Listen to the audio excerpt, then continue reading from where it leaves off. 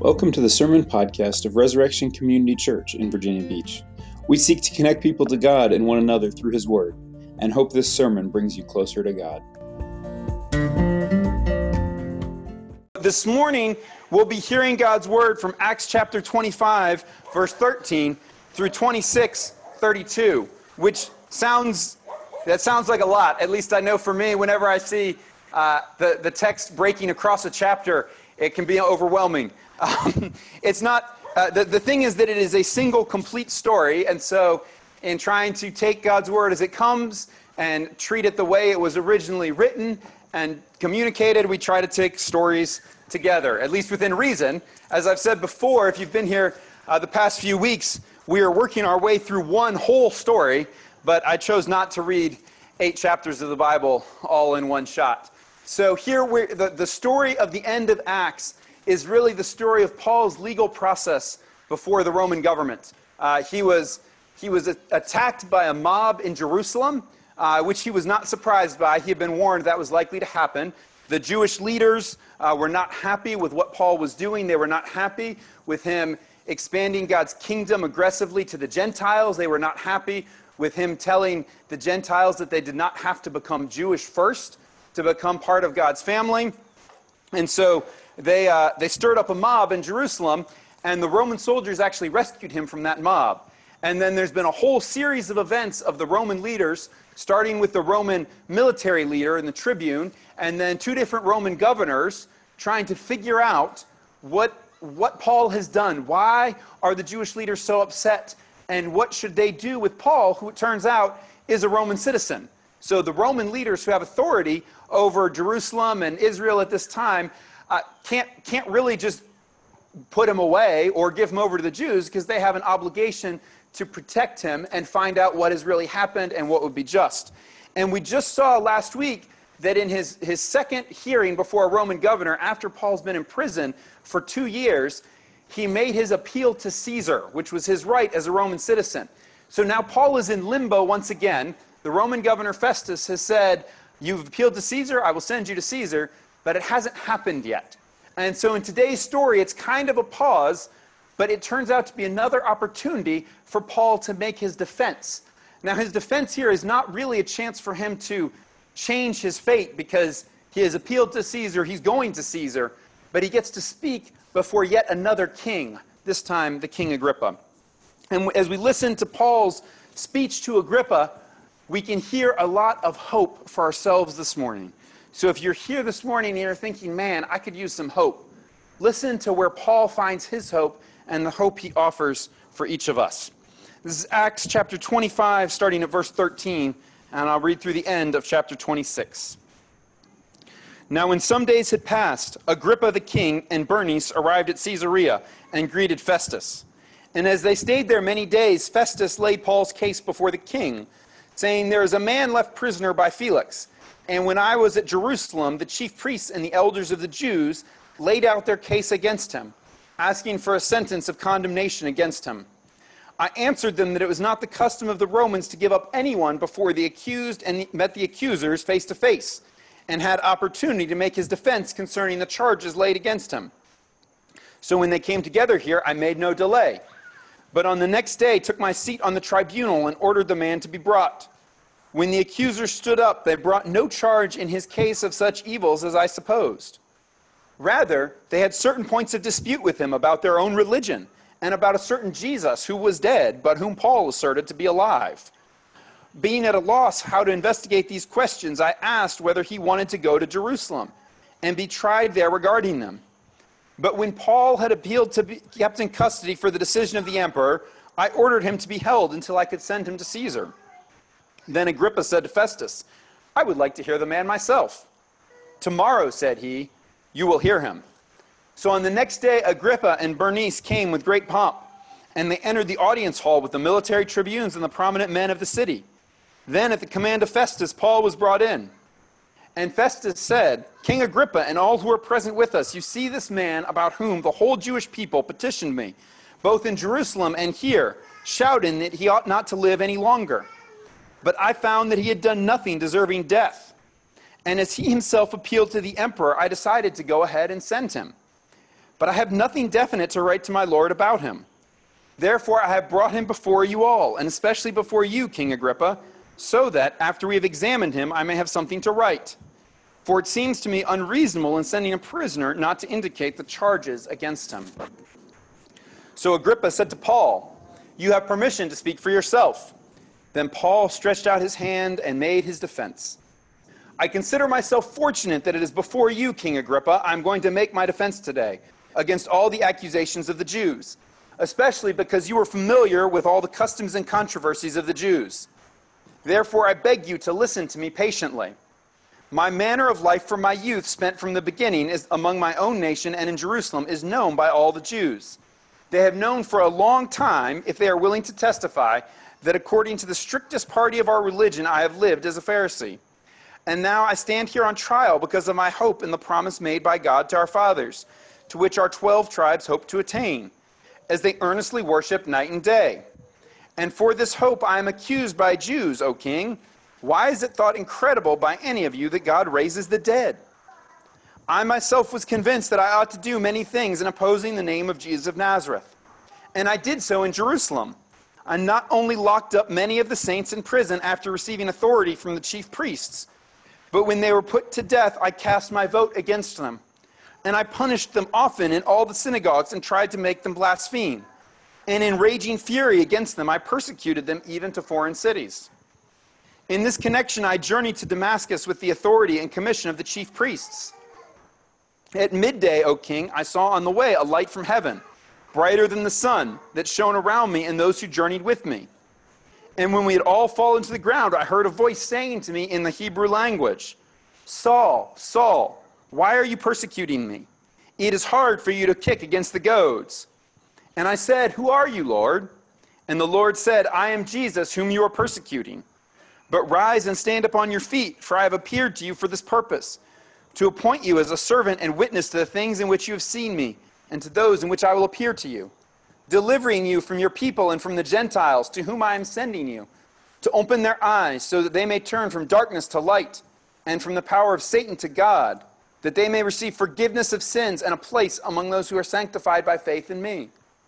Therefore, O King Agrippa, I was not disobedient to the heavenly vision, but declared first to those in Damascus, then in Jerusalem and throughout all the region of Judea, and also to the Gentiles, that they should repent and turn to God, performing deeds in keeping with their repentance. For this reason, the Jews seized me in the temple and tried to kill me. To this day, I've had the help that comes from God, and so I stand here testifying both to small and great, saying nothing but what the prophets and Moses said would come to pass, that the Christ must suffer, and that by being the first to rise from the dead, he will proclaim light both to our people and to the Gentiles.' And as he was saying these things in his defense, Festus said with a loud voice, 'Paul, you are out of your mind. Your great learning is driving you out of your mind.' But Paul said, 'I'm not out of my mind, most excellent Festus, but I'm speaking true and rational words. For the king knows about these things, and to him I speak boldly. For I am persuaded that none of these things has escaped his notice. For this has not been done in a corner. King Agrippa, do you believe the prophets? I know that you believe.' And Agrippa said to Paul, 'In a short time would you persuade me to be a Christian?' And Paul said, 'Whether short or long, I would to God that not only you, but also all who hear me this day might become such as I am, except for these chains.' Then the king rose, and the governor and Bernice and those who were sitting with them. And when they had withdrawn, they said to one another, 'This man is doing nothing to deserve death or imprisonment.' And Agrippa said to Festus, 'This man could have been set free if he had not appealed to Caesar.'" Let's pray. Father, we thank you for this day. We thank you for your word. We thank you for your word that was written down so long ago. We pray now by the power of your Holy Spirit, would you take this word and sink it deep into our hearts, that it may be not merely information for our heads, but transformation for our lives, to change the way that we think, the way that we feel, and the way that we live this day and in the weeks to come. In Jesus' name, amen. In the spring of 2005, I was 21 years old, and I was a senior in college. And together with 11 of my friends, a dozen of us from our Christian fellowship, went on a hiking trip. Not just a hiking trip, but we went on a backpacking trip. And several of the older students among us planned this, and we invited some other people to come with us, some 18-year-old freshmen off at college for the first time. And we planned this great trip.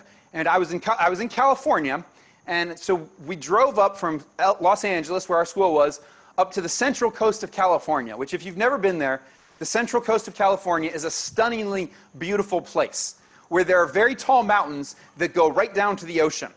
And there's the Pacific Coast Highway that goes right along between the mountains and the ocean, where there's like as much space as this pavilion, and there's a highway. And you've got ocean and you've got mountains.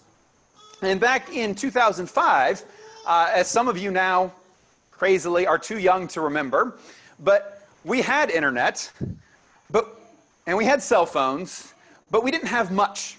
So if one was going on a week-long backpacking trip, we didn't have like alltrails.com and GPS and all these kinds of things and reviews. Instead, we went to the bookstore and we got a book that had a trail map in this wilderness of the central coast of California. So we get this trail map and we plan out this 5-day backpacking trip.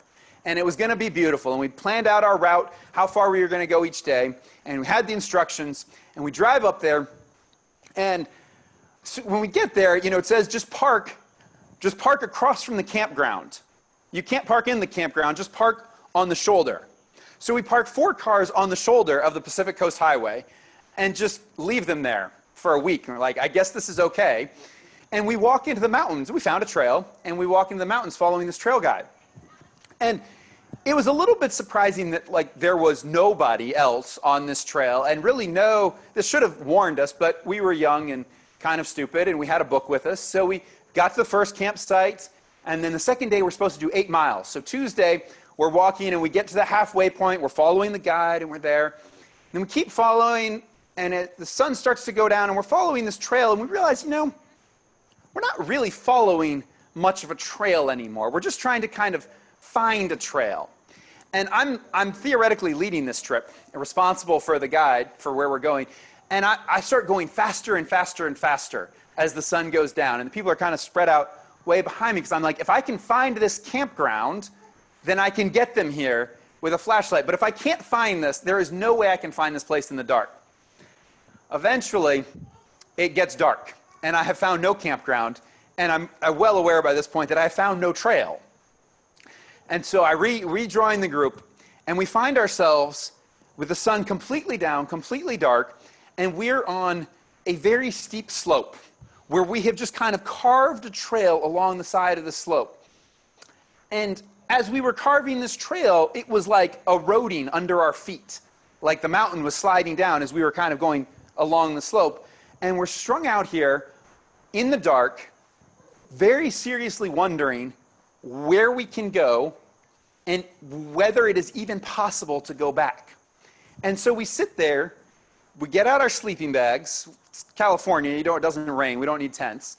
But we have to tuck our sleeping bags up against the bushes and the rocks on the hillside so we don't slide down the hill during the night. And we're sitting there talking about what we should do. And we are seriously discussing whether we climb up to the top of the mountain through the bush to hope that we can get cell phone service, because of course we didn't have any service. We did have 2 cell phones, but they didn't work.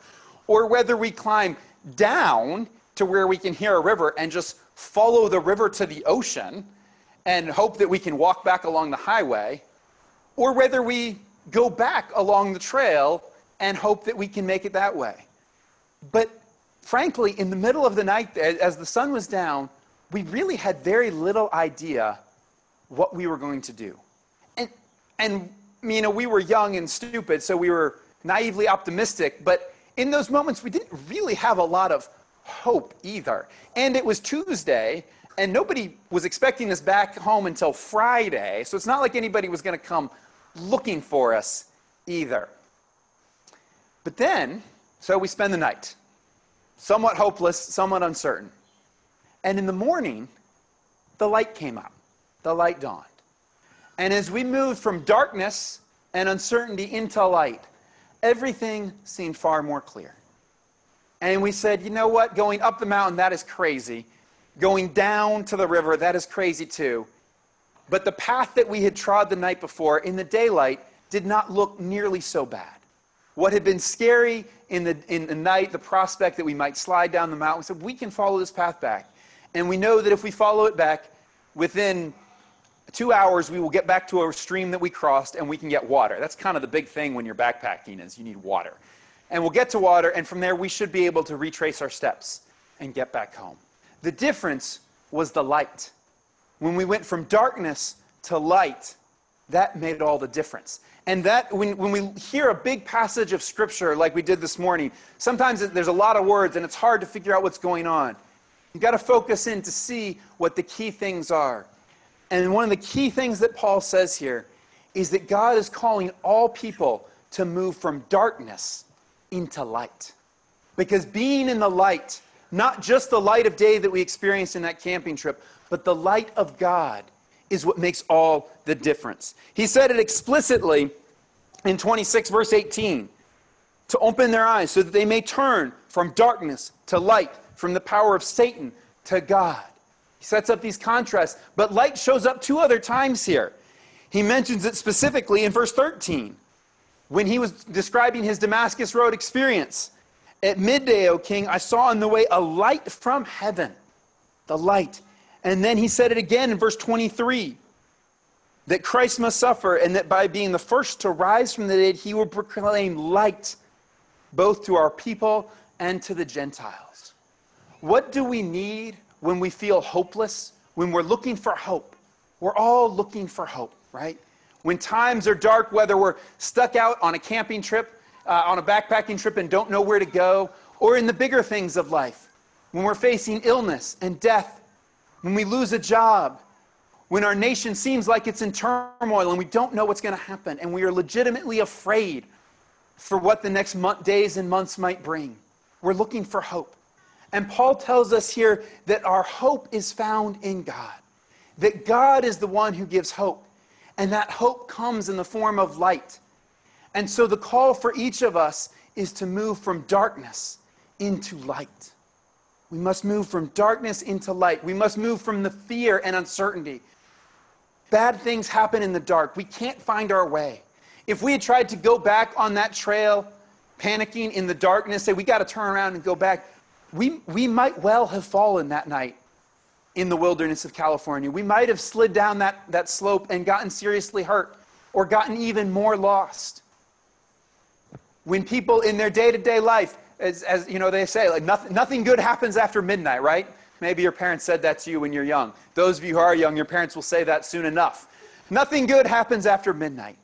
In darkness, bad things happen. We do bad things under the cover of darkness. But God calls us to move into the light, to do what is right. And better than that, God does not just call us to move into light, but he himself brings the light. Just as we were stuck on that mountain with nowhere to go, no way to save ourselves, the thing that could save us that day, that night, was God bringing the light. We needed to wait on him to bring the light of morning, and then our path became clear, and we could walk in obedience. So it's one thing to say that, right? It's one thing to say, oh, move from darkness to light, find your hope in God. But there's more here in this passage. Not only does the passage call us to put our hope in God and to move from darkness to light, but it shows us where that hope comes from. What does it mean that God gives hope to his people? God is the only source of hope for the world. There's 3 aspects of that hope that Paul specifically mentions here in his defense before Festus and Agrippa. The first and most important aspect of that hope is the hope is in the God who raises the dead. That's central to Paul's argument. And then the hope is found in that God calls all people to faith, with emphasis on the all people, Jews and Gentiles alike. And third, the hope is found in that God has done what he promised, and it can be verified. God raises the dead, God calls all people to faith, and God has done what he promised. First, we see that God raises the dead. When Paul highlights hope here, that's where he starts. And again, it's always interesting in these various defenses of Paul, say, what? This is not how I would start a defense of his supposed crime against the temple. Like I would start with, I didn't do what they say. But Paul starts with, I stand here on trial because of my hope. That's 26 verse 6. He said that before the Jewish council. My hope in the resurrection. My hope in the promises made by God to our fathers. It is this hope. And then he goes on in verse 8. Why is it thought incredible by any of you that God raises the dead? This is the hope that Paul is talking about. It is the hope that God raises the dead. And he emphasizes it again at the end of his speech. Verse 23, that Christ must suffer and that by being the first to rise from the dead. The rising from the dead. First, the resurrection of Jesus, but that's just the first part. Notice that's what he says, first to rise from the dead. What does that mean for us?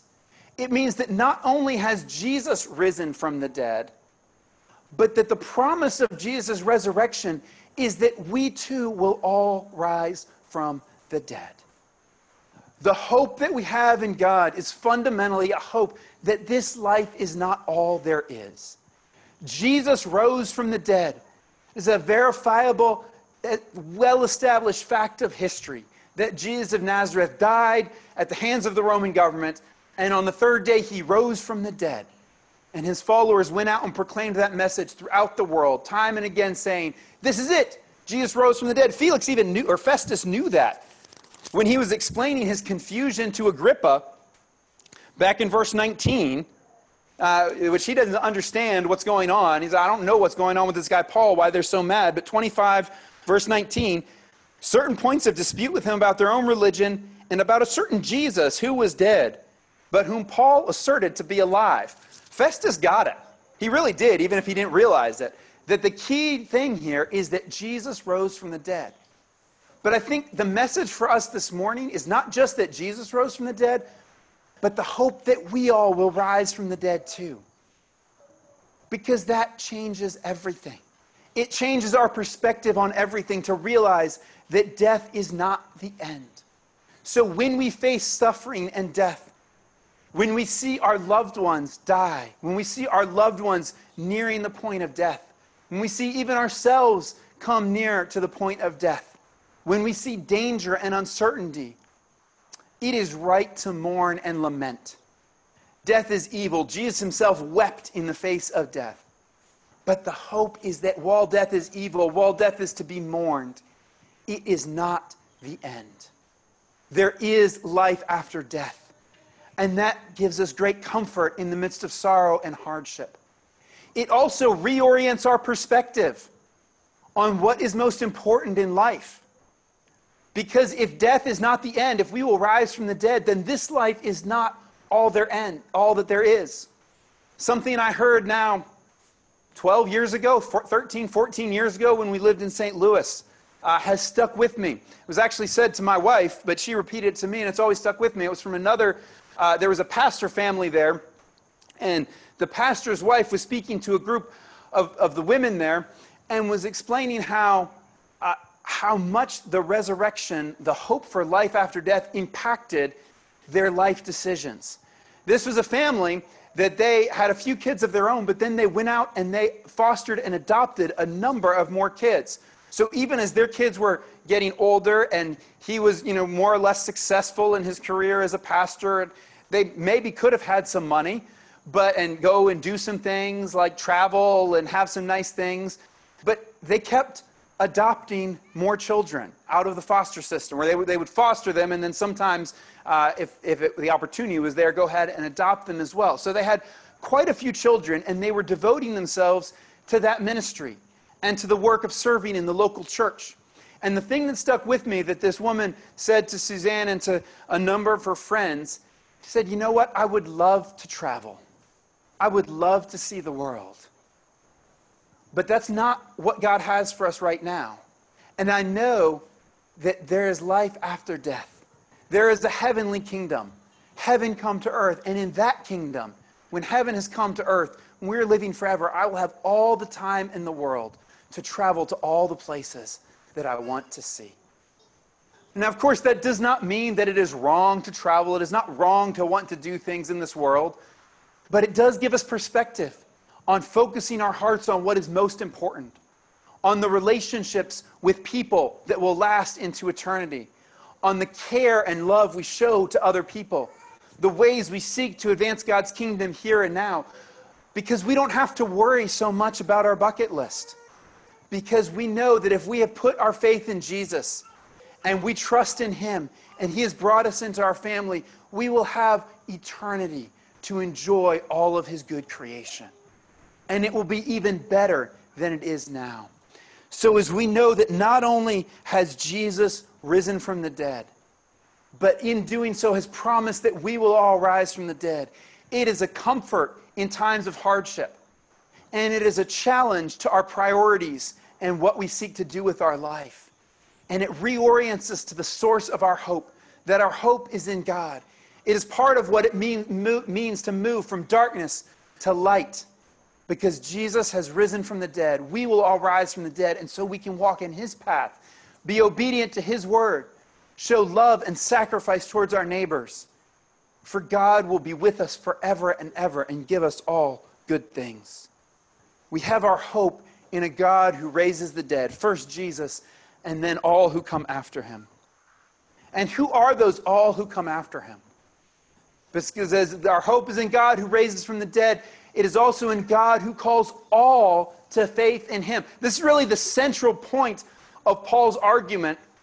And he says that it's the central point of contention with the Jewish leaders.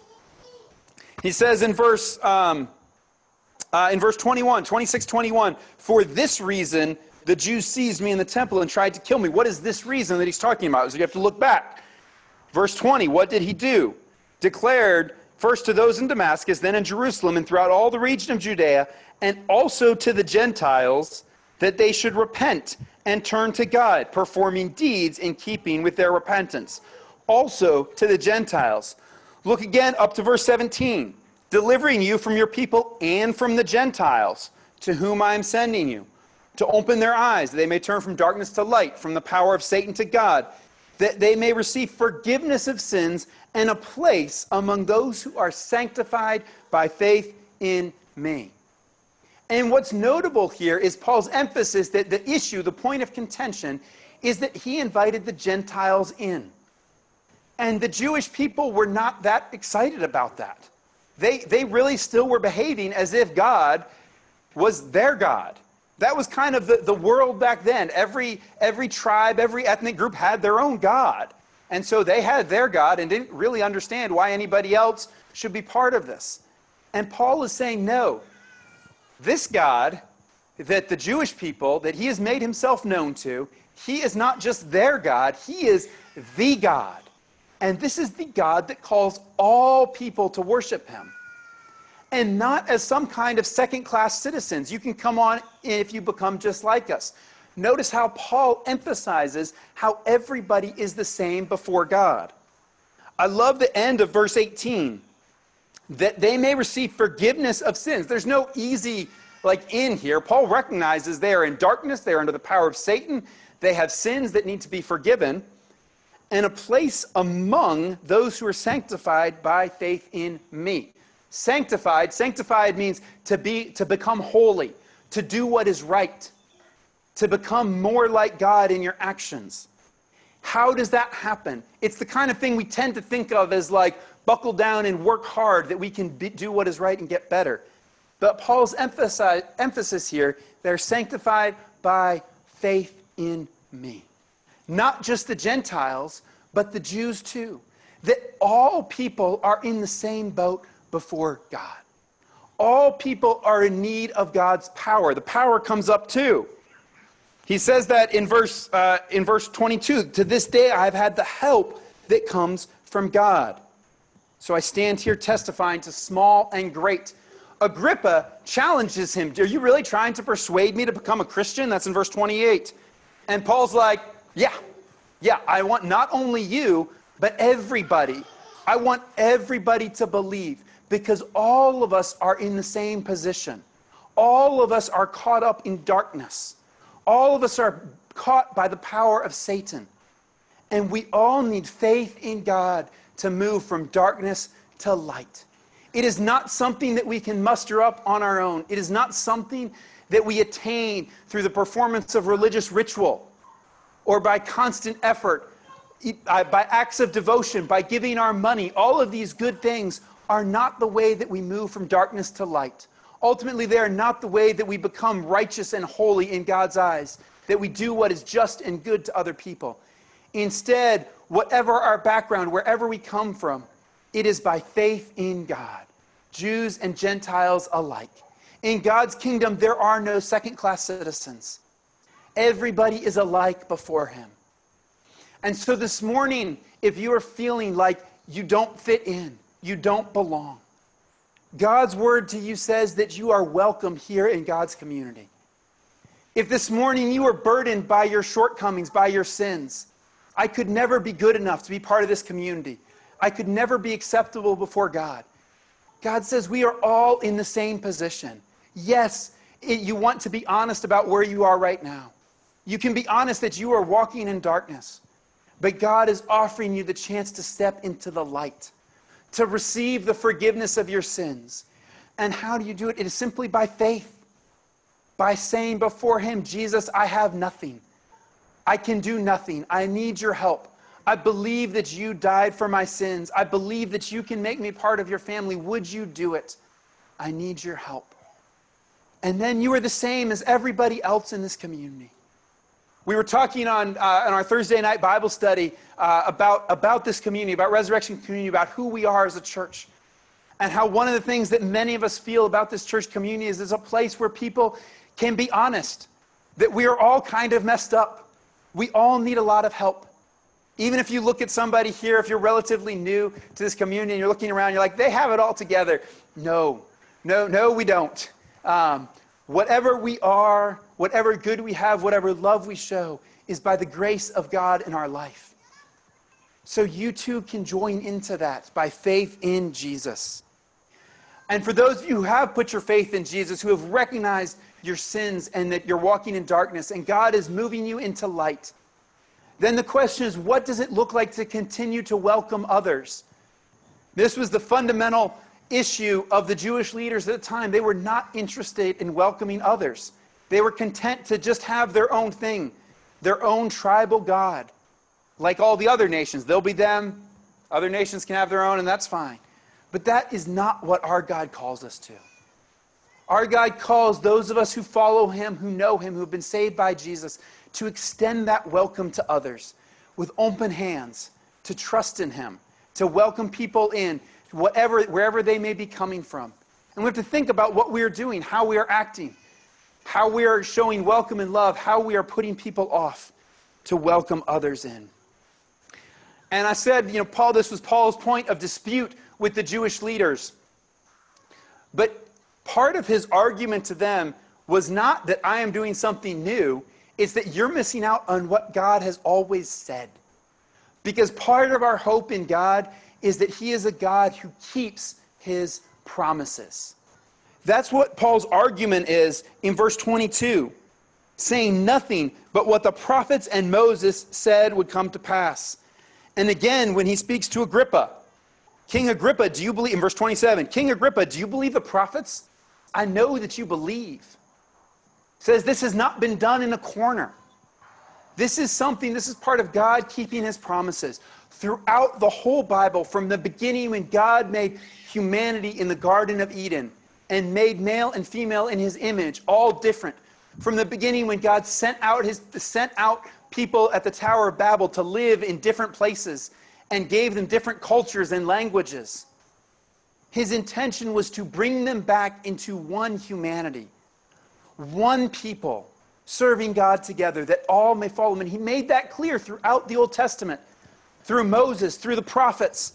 We're all intended that all people may see the light, that Gentiles be welcomed in as full members of God's covenant community. And so the call for each of us is to trust in God's promises, to investigate them for ourselves, to see whether what Paul is saying here about how the Bible all fits together is true. That was his call to the Jews who believed in the Old Testament, who believed in the prophets. Maybe some of you are wondering, okay, but what about the Bible as a whole? Like, what about Jesus? Did he actually die and rose again? I said earlier that was a verifiable fact. And it's something you can investigate. And Paul's claim here that this was not done in a corner is a call to investigate. There's a man named Lee Strobel, pastor, author. He's getting a little bit older now, but when he was a young man, Lee Strobel was an atheist. He was an ardent atheist. He had questions about the existence of God, and that led him into thinking, reading atheist writers, and he became a solid, thoroughgoing atheist as a high schooler and a young college student, young adult. He was a reporter. He was a journalist, an investigative and legal journalist, I think Chicago Tribune or something like that. And then Lee Strobel is successful, recognized, awarded journalist. Well, something happened. Lee Strobel got married, and all was well until his wife became a Christian. And now this atheist journalist was a little bit frustrated because his wife had become a Christian.